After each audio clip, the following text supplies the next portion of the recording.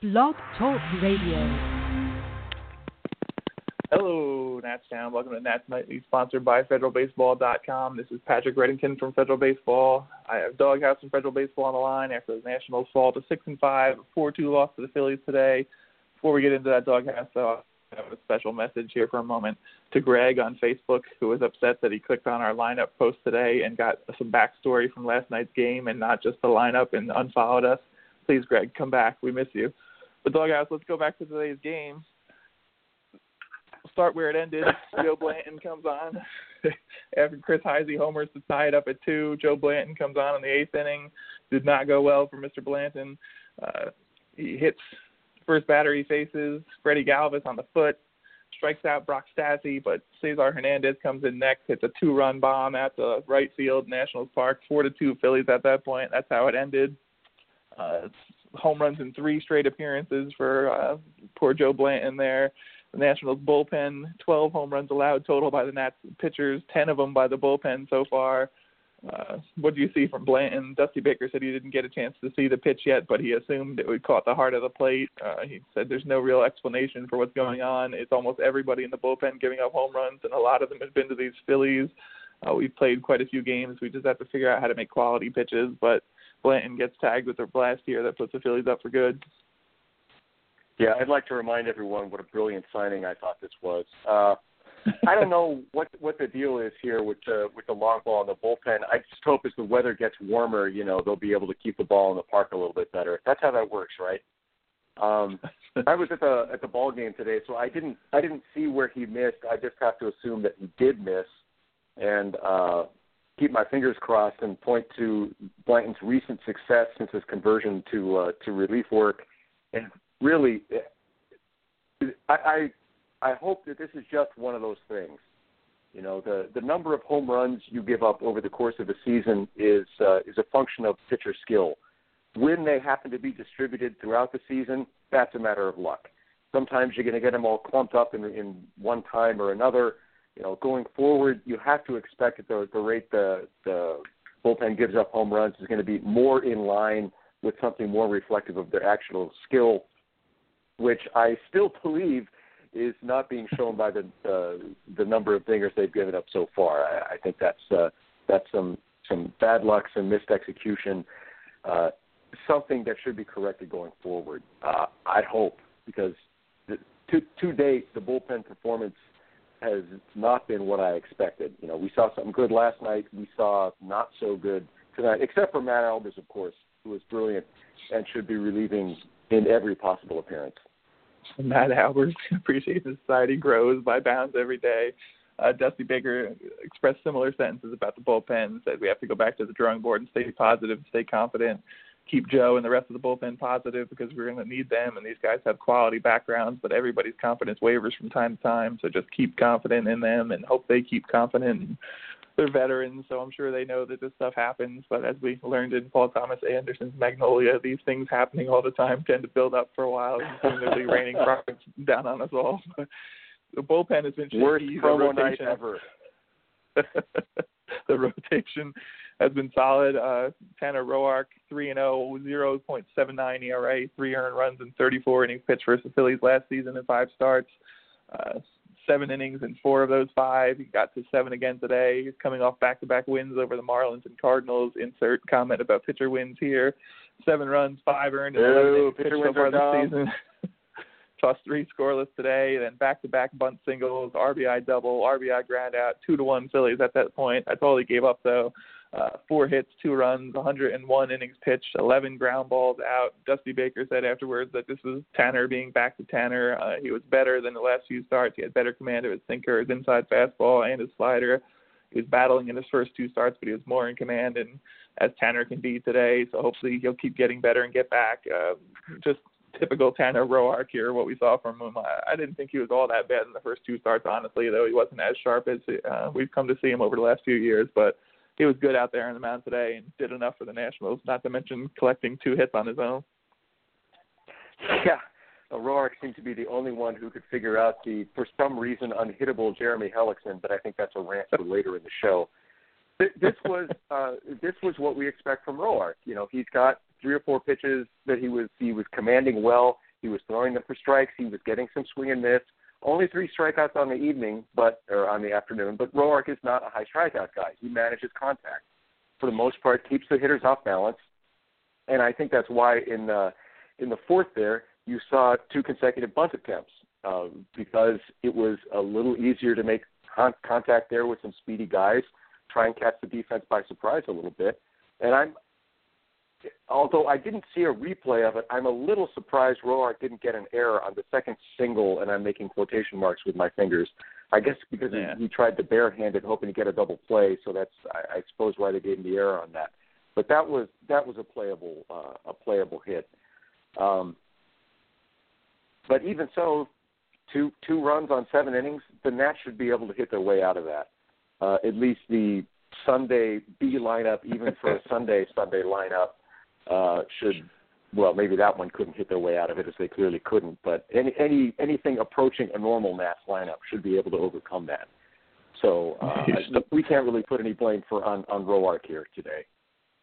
You stole my Sunday lineup off the tip of my tongue. I had my joke all set up that we got the Sunday lineup on Saturday with Wilmer Defoe leading off, Chris Heisey, who came through with the home run, as we mentioned, Michael A. Taylor in there as well with Jose Lobaton behind the big plate. Dusty Baker explained before that Wieters, Eaton, and Worth were all out of the lineup.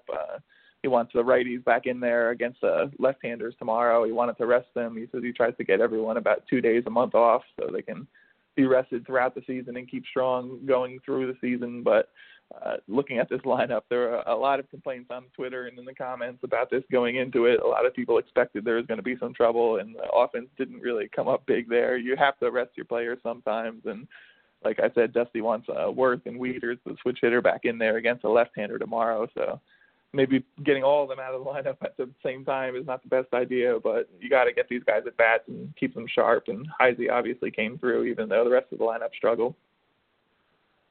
No, the in-game management is probably the least important thing that the manager does, no matter how much time we spend arguing about it, because it's the easiest thing to argue about as a fan out of the things that the manager does. And up there in importance, probably right after sort of managing the personalities of the players, is sort of the long-term resource management aspect of it, because the players are a resource, and you got to keep them fresh. So that means knowing when to ride the hot streak, knowing when to give days guys off, and it's hard for us to second guess based on the results of one game. But let's do that right now, because we're looking at a batting order with basically 3 hitters in it, maybe 3.5 if you say Rendon is warming up. Defoe out, Taylor out. Lobaton, third of an out. Well, maybe 2/3. This is not a strong lineup. And the heart of our lineup here, as we have it, Harper, Murphy, Zimmerman, combined to go 0 for 12. So when the only batters you have in your lineup combine to 0 for, you might as well just be leading off Michael A. Taylor there. This was not a particularly fearsome lineup. Of course, Jeremy Hellickson, not a particularly fearsome pitcher. If you look at his stats over the last few seasons, he is basically the definition of a league average starting pitcher. But this, honestly, is a slightly below league average batting lineup putting out there with the result of oops. I don't want to dwell on Hellickson too long, but 7 innings, 4 hits, 2 runs, 2 earned, 1 walk, 2 Ks, 5 scoreless against the Nationals in Citizens Bank Park before he had cramping in his hand last weekend. 2 scoreless to start, but a 1-out walk to Lobaton, single by Roark, 2-out single by Rendon, who seems to be heating up finally, which is a good sign. Just that 1 earned run allowed until Heisey hit the home run.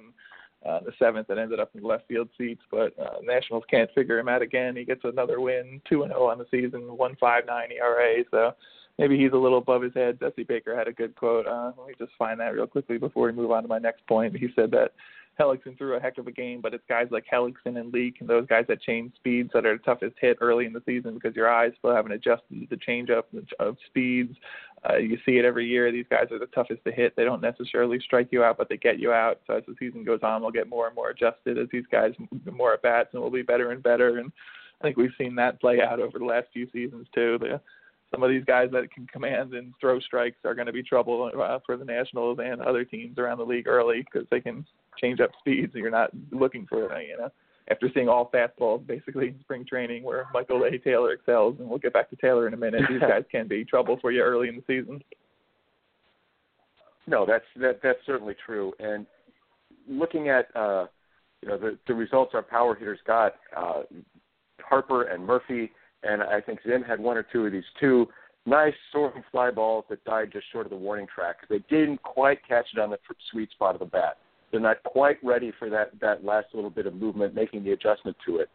So diving on these strikes, but the pitches are just a little too soft to use the energy of the pitch, and they didn't square them up quite right to use their own strength to get them over the wall. I mean, it had me yelling, "Bro, do you even lift?" in frustration at these guys every time it was another little something dropped on the warning track. Damn, you broed them. I know. They earned it, though. I don't throw that around like that. Michael A. Taylor, 0 for 3. Dusty Baker got kind of reels with comments about him before the game. They asked if he had any message for Taylor going into this when he got the start. Had another outstanding spring training, but unable to translate it into regular season success. Dusty Baker's response was, "I'm kind of out of messages. It gets to the point where it's on you. And if you get one at bat, make it count. If you get two, make it count. If you get four, make it count. You've got to take a job now. There aren't any jobs open at this point. At some point in time, somebody gets hurt, and you got a great opportunity." We saw that early last season where Michael A. Taylor dominated in spring training and came out with Ben Revere out of the lineup, had a big month there basically to play center and couldn't get it done. Of course, Revere didn't get it done when he came back, which is why Turner ended up there. But Michael A. Taylor, once the center fielder of the future for this team, has definitely fallen in his stock since he got up to the majors. And Dusty Baker, letting him know through the press, if he hasn't told him that himself, that it's up to Taylor at this point to earn his way back into the lineup. You can only work on promise for so long if you can't come through and fulfill it. At this point, I think Michael A. Taylor isn't even the fifth outfielder of the future for the Nats. Okay, he doesn't have the greatest strike zone discipline. Okay, he can't hit an off-speed pitch. Okay, he makes an out, it seems like almost every time he gets on base. He's an okay fielder. Don't give up the lease on your apartment in Syracuse, man. Make sure you got someone to crash with up there because, if you can't put together some OBP here, there's really no reason and no room on this lineup once people are healthy.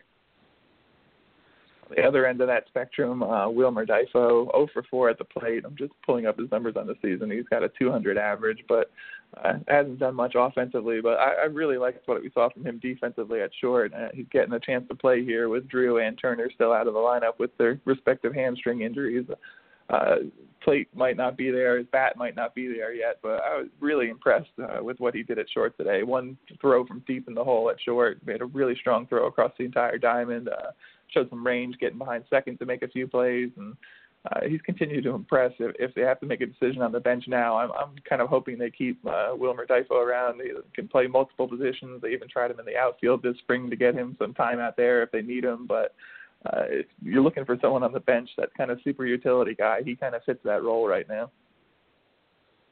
Yeah, I'd certainly agree with that. I think I'm trying to remember what inning it was. It might have even been the second here. I'm looking at the game log where that play that you were talking about where it was a grounder deep in the hole, sort of in that 5.5 spot. He's back on the edge of the grass, almost to third, whipping it across the diamond to get the runner by a step. They showed it on the replay from a few different angles, and it wasn't particularly close. And I think it was the very next play, he was shifted back towards the middle, goes up to behind the bag to get another ball to make the 6-3. He is showing some very impressive defensive skills so far this season, and even given the lack of contact and the swing that is kind of looking a little too long and a little too homery. I think so far we've seen the flashes of defensive effectiveness that certainly should keep him on the roster as a utility guy and as a defensive replacement. Nationals have some decisions to make in the coming weeks as Trey Turner comes back. All signs are positive from him. We saw him out on the field hitting again today before the game, so they said he was running when his hamstring could take it, so all signs are pointing towards him being back shortly. It's not immediately when his DL stint is over. But Nationals drop a 4-2 decision today, 6-5 on the year, 135 start tomorrow. Jared Eichhoff versus Gio Gonzalez in the series finale. Nats look to take the series after splitting the first two. Nats Nightly, sponsored by FederalBaseball.com. We got a nice early end to the day today and a nice night off, so enjoy that, Doghouse. We'll talk to you after tomorrow's games. Go Nats.